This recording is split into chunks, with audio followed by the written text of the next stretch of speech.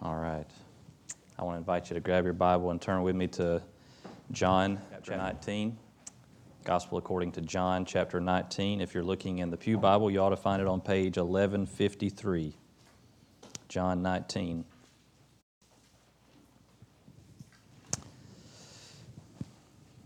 Over in East Alabama, there's a smattering of cities that operate on what they call fast time rather than slow time, Eastern instead of Central. And the reason for this, as I understand it, it may be more complicated than this, but as far as I understand it, it's because of cotton mills. So you had these cotton mills in cities like Lynette and Valley and places like that. But they were headquartered across the state line in Georgia in places like West Point or LaGrange or Columbus or something like that. And so it made sense for them to operate on the same time zone as their corporate offices. And so because these mills employed so many people in the community, it made sense for the cities and even the counties to live on fast time rather than slow time. And it's just one of those odd quirks of history that still exists today, much like daylight savings time. You know, this twice a year where we upend our lives, move it forward or backward, and it's all because of the way things were a long time ago. It's a relic of the past. It made a lot of sense back then, and some people feel really strongly about whether it still makes sense or doesn't make sense, and I'm not getting into that. But the point is, we still do it, even if there's no longer any practical reason for it. And whatever we think about the resurrection of Jesus, my prayer is that it would not be for us simply a relic of the past that made a lot of sense back then, and now, a couple times a year, we think about it. It affects our lives a little bit, but other times we don't really think about it at all. And there are some people who have a really strong opinion about it, but most people, they never really think about it a whole lot at all. And so I hope that we'll leave today knowing that the resurrection is not just one of those kind of things that we honor out of a sense of routine or tradition, even if it no longer has any practical application for our lives today. Within the pages of the New Testament, there was already a recognition that this event, the resurrection of Jesus Christ, is the article on which the Christian faith rises or falls. In 1 Corinthians 15, verse 17, Paul says, if Christ has not been raised, your faith is futile and you are still in your sins. And so if it's just a story, if it's just kind of something that helps people get through life, then life is kind of pointless. And it's not just Christians who have to reckon with the reality of this fact. So does the whole world. Paul puts it in Acts 17 that the resurrection of Jesus is God's assurance to everyone that He has fixed a day on which He will judge the world in righteousness by a man whom He has appointed. So the resurrection is God's summons to the world to stop living one way, to stop trusting in certain things, and to live a different way and to trust in someone else. So we're going to see that together here in John 19. We're going to begin in verse 31. This is right after Jesus has died. It says, since it was the day of preparation, and so that the bodies would not remain on the cross for the Sabbath, for that Sabbath was a high day, the Jews asked Pilate that their legs might be broken and that they might be taken away. So the soldiers came and broke the legs of the first and of the other who had been crucified with Him. But when they came to Jesus and saw that He was already dead, they did not break His legs. But one of the soldiers pierced His side with a spear, and at once there came out blood and water. He who saw it has borne witness. His testimony is true, and he knows that he is telling the truth, that you also may believe. For these things took place that the Scripture might be fulfilled. Not one of his bones will be broken. And again, another Scripture says, they will look on Him whom they have pierced. After these things, Joseph of Arimathea, who was a disciple of Jesus, but secretly for fear of the Jews, asked Pilate that he might take away the body of Jesus, and Pilate gave him permission. So he came and took away His body. Nicodemus also, who earlier had come to Jesus by night, came bringing a mixture of myrrh and aloes, about 75 pounds in weight. So they took the body of Jesus and bound it in linen cloths with the spices, as is the burial custom of the Jews. Now in the place where he was crucified there was a garden, and in the garden a new tomb in which no one had yet been laid. So because of the Jewish day of preparation, since the tomb was close at hand, they laid Jesus there. Now on the first day of the week, Mary Magdalene came to the tomb early while it was still dark and saw that the stone had been taken away from the tomb. So she ran and went to Simon Peter and the other disciple, the one whom Jesus loved, and said to them, "They have taken the Lord out of the tomb, and we do not know where they have laid him." So Peter went out with the other disciple, and they were going toward the tomb. Both of them were running together, but the other disciple outran Peter and reached the tomb first. And stooping to look in, he saw the linen cloths lying there, but he did not go in. Then Simon Peter came, following him, and went into the tomb. He saw the linen cloths lying there, and the face cloth which had been on Jesus' head, not lying with the linen cloths, but folded up in a place by itself. Then the other disciple who had reached the tomb first also went in, and he saw and believed, for as yet they did not understand the Scripture, that he must rise from the dead. Then the disciples went back to their homes. We'll stop there and let's pray together. Lord, I pray that you would give us fresh eyes and fresh ears this morning as we hear this truth, that you would help us to see it with eyes of faith and hear it and respond rightly to it. And we pray all this in Jesus' name. Amen. Amen. All right, so my outline this morning is really simple, and I'm plagiarizing it. This is sanctified plagiarism because I'm borrowing it from 1 Corinthians 15. In 1 Corinthians 15, Paul says in verse 3, "I delivered to you as of first importance what I also received, that Christ died for our sins in accordance with the Scriptures, that he was buried, that he was raised on the third day in accordance with the Scriptures." And so Paul says that is of first importance. One way you could think of that is the most concise, brief way that we could articulate the message of the good news of what God has done for us in Christ. And we see those three events here in John 19 and 20. Christ died for our sins. You see that in verses 31 through 37. John doesn't just say he died and then he moves on. He kind of pauses to talk about what happened when he died. He was buried in verses 38 through 42, and then he was raised on the third day there in chapter 20, verses 1 through 10. Now here's the thing. I suspect that nobody here is thinking, wow, I really didn't see that coming, Matt. I didn't expect you to talk about Jesus being raised on Easter Sunday, right? So we all saw that coming, but sometimes it can be tempting to overlook the beauty and importance of truths that are most familiar to us. Just this morning as we were riding to church for the sunrise service, man, it was just beautiful out there in the fields, and you could see kind of the fog that was lifting and the sun was shining. And before I even looked over there, Nixon, who's riding in the back seat, said, "Man, it's a beautiful morning today." And I just looked around and I thought, yeah, you're right, man, it is. And so he had noticed something, and it kind of made me kind of stop and look around and say, yeah, you're absolutely right, this is beautiful. And so that's what I want us to do here. I mean, we've seen sunrises tons of times, right? We've seen the fog lift and all that, but sometimes you just kind of have to stop and say, wow, that really is amazing. And that's what we want to do here in this passage. So I'm praying that God will give us fresh eyes this morning. And so we start with verses 31 through 37, that Christ died for our sins. In verse 30, John 19:30, Jesus cries out, "It is finished." He bows his head, he gives up his spirit, and then what follows in verses 31 through 37 is intended to establish at its most fundamental level the fact that Jesus really, actually died. That's important because the reason that's so important is that if there was not an actual death, then there was not an actual resurrection. And so John is making clear that Jesus did not simply faint. He did not simply become unconscious. He didn't just kind of pass out so that what happened to him on Sunday was he woke up and was resuscitated. No, he actually died, and he was all the way dead.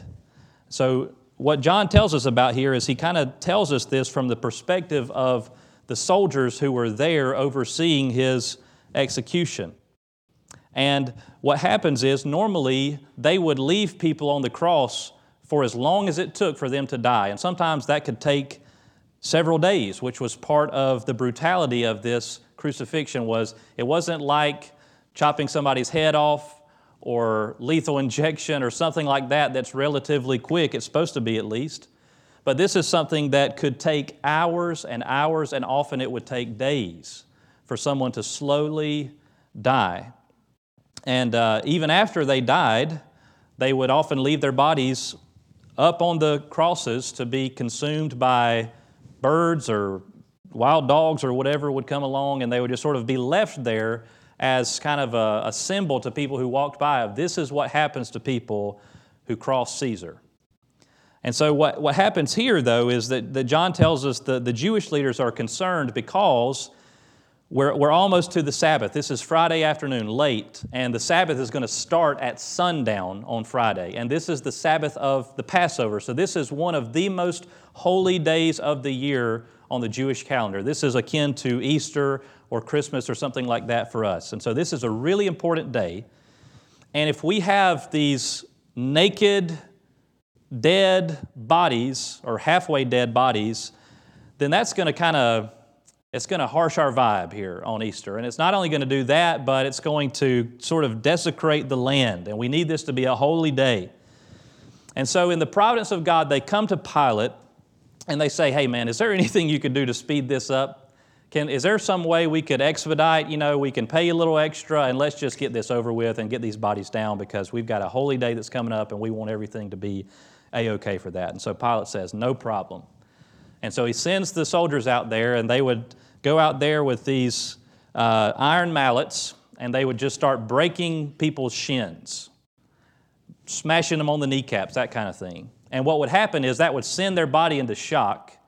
They wouldn't be able to lift themselves up anymore. They wouldn't be able to sort of get any more breath in their lungs, and they would die a lot faster. And so that's what these religious leaders want. They want this to be over. They want these people dead and off the crosses before sundown. But their request serves God's purpose, because in verse 33 it says, but when they came to Jesus and saw that he was already dead, they did not break his legs. Now, I just want you to think about whatever your job is, or if you're retired, whatever your job was. I can guarantee you that whatever your job is, you are a lot better, or you were a lot better at it than I would be, because you were trained to do it, and you had been doing it a long time, and you've had a lot of experience, and so you know how to do your job, right? These Roman soldiers knew how to do their job, and their job was, among other things, to kill people and make sure they were dead. They were really good at their job. They were really good at being able to look and say, nope, that one's already dead. And that's what they do. They look at Jesus and they say, he's dead. And just to be certain, just so we're clear, verse 34, it says, one of the soldiers pierced his side with a spear, and at once there came out blood and water. Now, setting aside any potential deeper significance to blood and water, the most fundamental thing that signals to us is that Jesus is genuinely 100% dead. This is not that he passed out, that he fainted. This is the cavity around his heart has ruptured. He is all the way 100% dead. And so these soldiers, who are professionals, they are sufficiently convinced that Jesus is dead. And if that wasn't convincing enough, the blood and the water sure enough signals that he is dead. He was a real human. The Word became flesh, and he experienced a real human death. In fact, this point is so significant to John that he does something unusual. He kind of stops in the middle of telling us the story, and he asserts the truthfulness of it. Look at verse 35. He says, he who saw it has borne witness. His testimony is true, and he knows that he is telling the truth, that you also may believe. John is saying, I was there. I saw it with my own eyes. And what I'm telling you is true. I'm giving you my word that it is true. Now, before we move on, I just want us to linger on that truth for a moment, because as Paul articulates in 1 Corinthians 15, Christ died for our sins.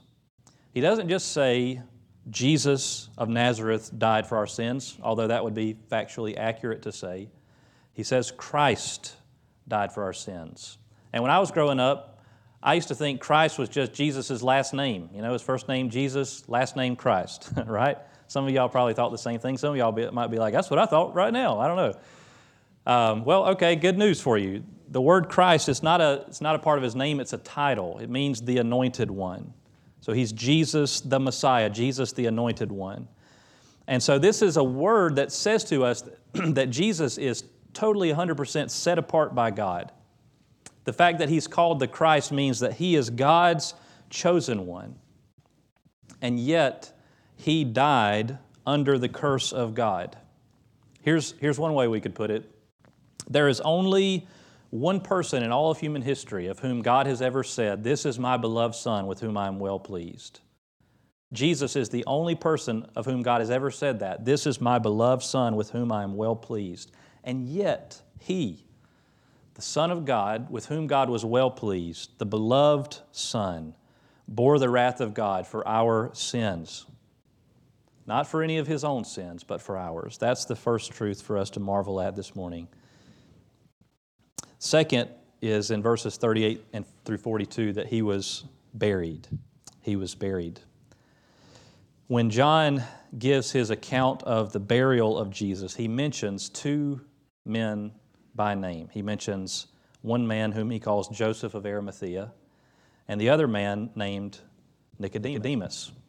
Now, if you were to read all of John's account of the gospel and all of Matthew, Mark, and Luke, here's what you would know about these two men.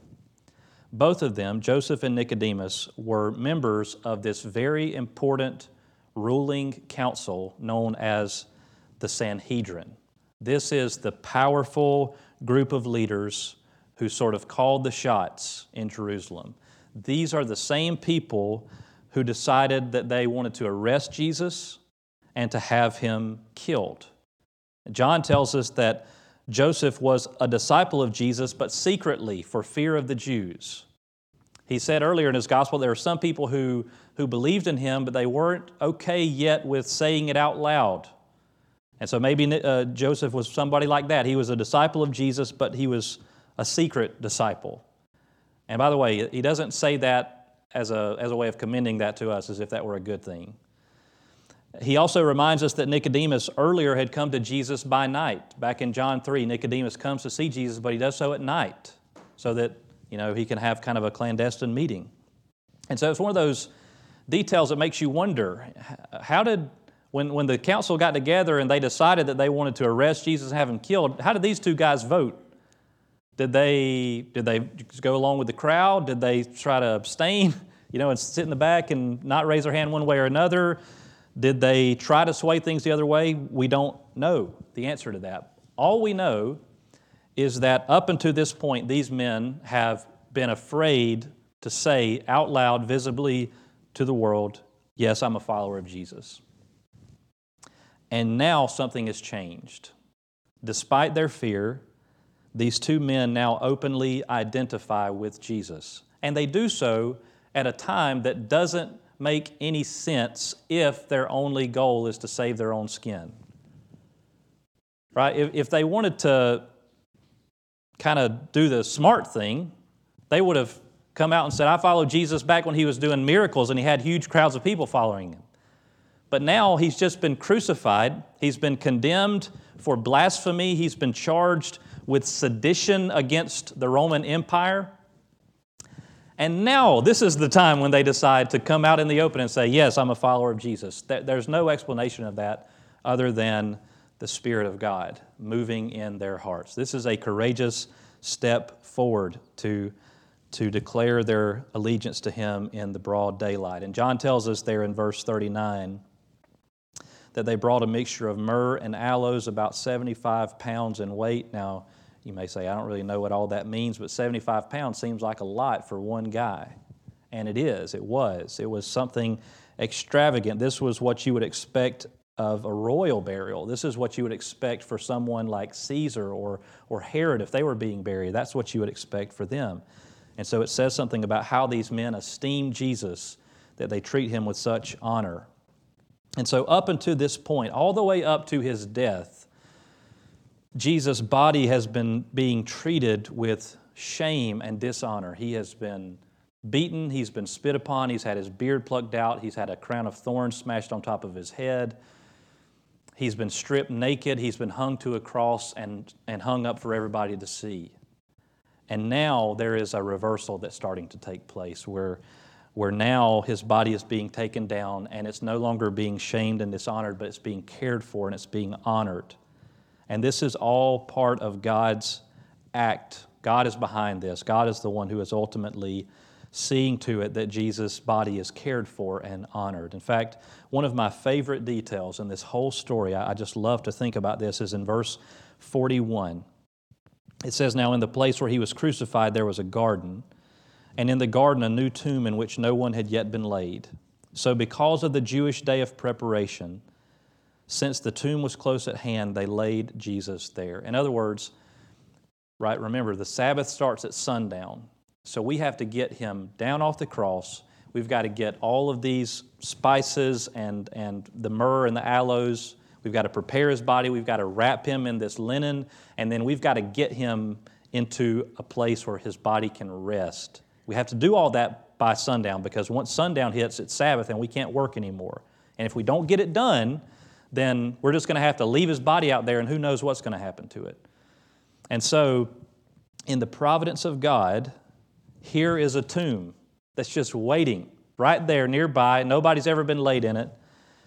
And one of the most beautiful paragraphs I've ever read in any commentary is about those two verses.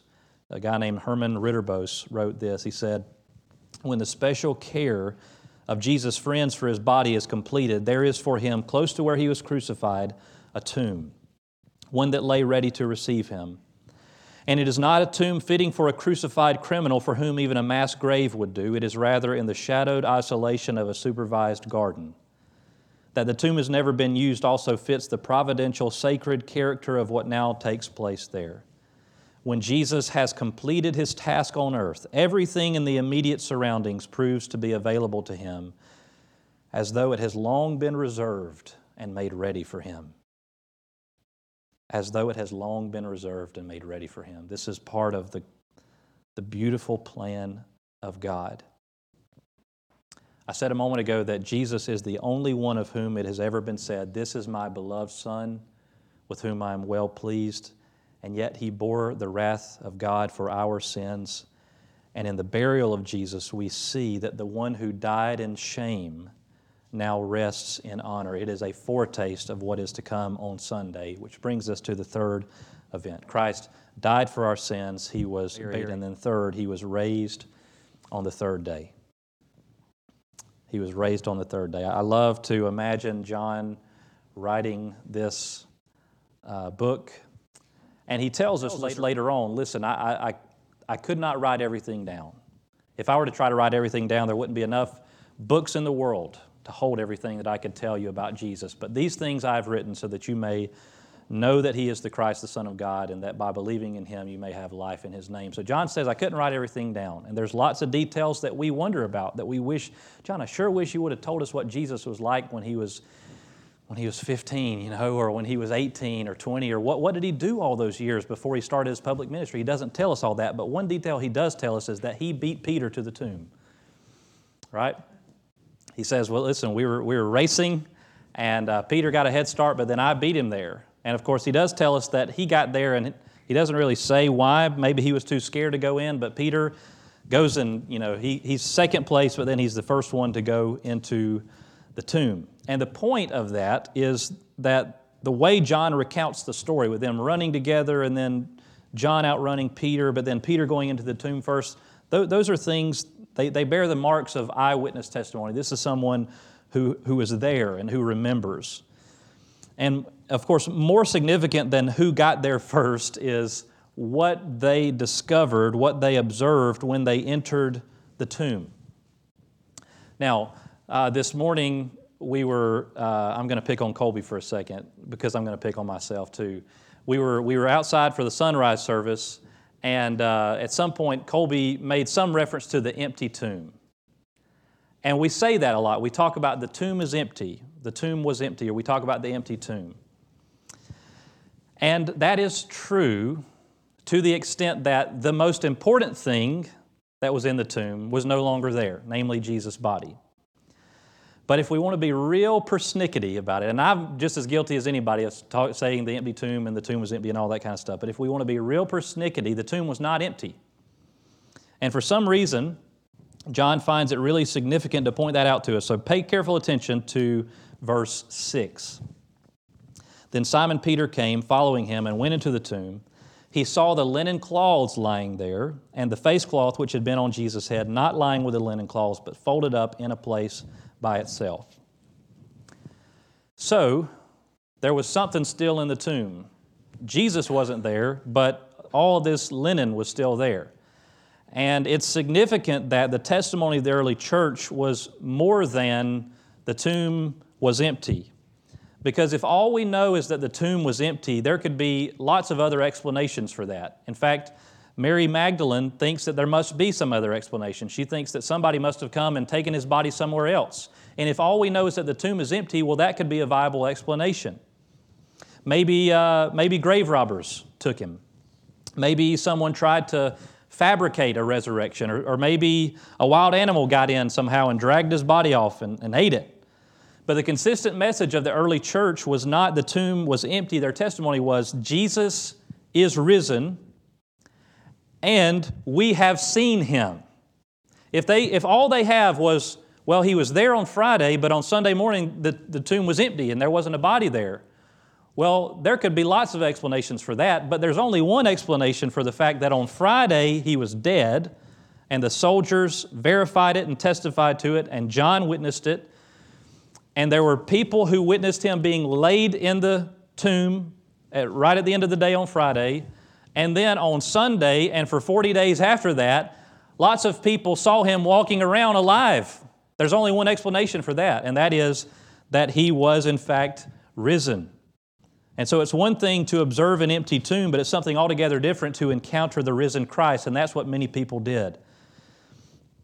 And so, John does not necessarily highlight the emptiness of the tomb. He highlights the remaining contents that were there. He finds it significant that the linen cloths were still lying there and that the headpiece was folded up or rolled up and lying separately from the other cloths. In fact, John says in verse 8 that it was seeing those articles still lying there that sort of started to trigger something in his brain that, okay, something is up here. And he doesn't fully understand it until his mind is open to understand the Scriptures that he must rise from the dead. But this is the thing that starts to signal in his brain, this is not just that somebody has carried his body off. This is not just that something funny is going on. There is something miraculous and wonderful that has happened here. So, for one thing, why is that so significant? If someone had removed Jesus' body, consider how unlikely it would be that they would leave these things behind, right? Because if, let's just say, hypothetically, there were some overzealous disciples, and they heard Jesus say that He was going to go to Jerusalem, that He was going to be crucified, and on the third day He would be raised from the dead. He had said that several times. And so let's imagine that there were a couple of disciples who got really overzealous and they said, listen, there's no way that He could have been right about that. We've never seen that happen before. So we're going to sneak in and we're going to steal His body so that people will think that He was really risen. Do you think that they would have gone through the trouble of unwrapping all that stuff, remember, all that linen, 75 pounds of myrrh and aloe, and left all that there, because that would mean that they would have to carry out His body naked? That doesn't seem very likely to me. If your goal is to try to honor Him, that we're going to go back in there, strip Him back naked, and then carry His body away and do who knows what with it. I don't know. Maybe there were some Jewish opponents who they said, we want to get rid of Jesus. We don't want anybody up to any kind of funny business. Well, remember, this is the Sabbath of the Passover. And so if they do that, they're going to have to go in, they're going to have direct contact with a dead corpse, which will then defile them ritually, and they won't be able to celebrate Passover. If it were grave robbers, let's imagine that there were people who said, hey, we were just passing by and we saw this guy Jesus, who a lot of people have been talking about, we're going to go in there and maybe we'll find some stuff worth a lot of value. And they go in, and lo and behold, they find 75 pounds of myrrh and aloe. And they find all this linen, which was worth a lot of money. And so what are we going to do? Well, let's unwrap all that stuff. Let's carry away his naked body, and let's leave all the stuff that is of value in the tomb.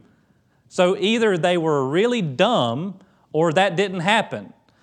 The point is, John is looking at this and he's saying the most logical explanation for what I'm seeing with my eyes right now is that he is in fact risen, just as he said.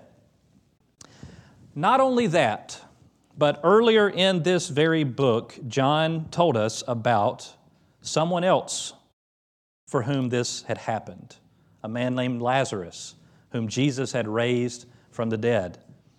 So in John chapter 11, Jesus goes to the tomb of Lazarus and he stands outside it and he says, "Lazarus, come out." And then John says this. He says, "The man who had died came out, his hands and feet bound with linen strips, and his face wrapped with a cloth. Jesus said to them, 'Unbind him and let him go.'" So John witnessed that event. He saw Lazarus come out, walking like this, his body's still bound. They have to go and they have to unwind him, let him out of all the linen and everything like that. John has that memory in his mind. And now on Easter morning, he's standing in the tomb of Jesus and he's looking at the linen strips laid there very orderly, folded up, rolled up. And as he writes this book, he impresses upon us the significance of what was left behind in the tomb. We don't know how the cloths got laid like that. Maybe Jesus' body miraculously passed through the linen. His body was able to go through doors that were locked, that sort of thing, so that's possible. Maybe he got up and he removed them and folded them up. I don't know. Maybe I would think he would just kind of want to, get on with his business, but maybe that's what he did. I don't know. None of the gospel writers answer that question.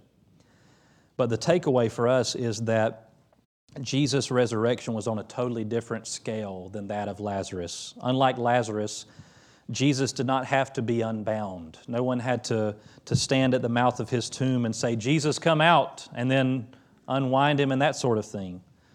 No, he laid down his life and he took it up again. To put it another way, the resurrection of Jesus is our assurance that even after bearing God's wrath for our sin, he is still God's beloved Son with whom he is well pleased. So on Friday, Jesus said, "It is finished." And on Sunday, God said, "Amen." God raised his Son as an assurance to us that, yes, he is my beloved Son with whom I am well pleased. And so the resurrection is not only a summons to the whole world to repent, it is also a guarantee that if you will repent, if you will trust in Jesus, the one who died and who was buried and who was raised on the third day, the resurrection is God's guarantee that if you will trust in him, God will accept you as his own. Because God did not go through all of that trouble for nothing.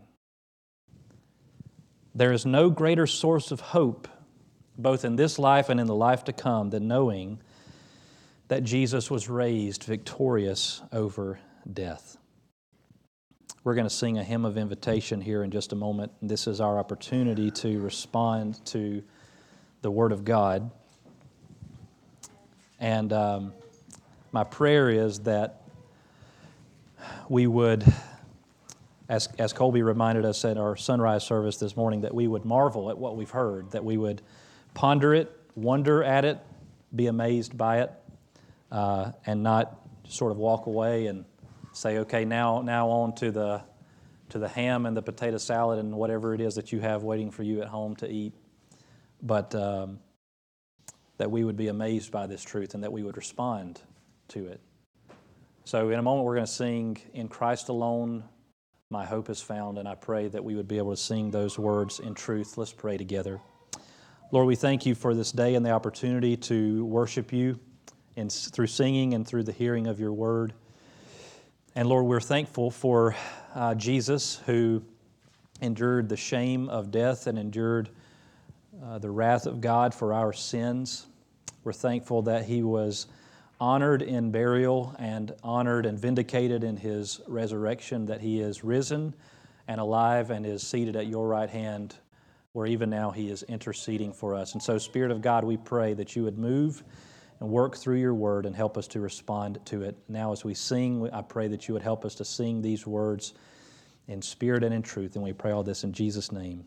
Amen. Let's stand and sing together.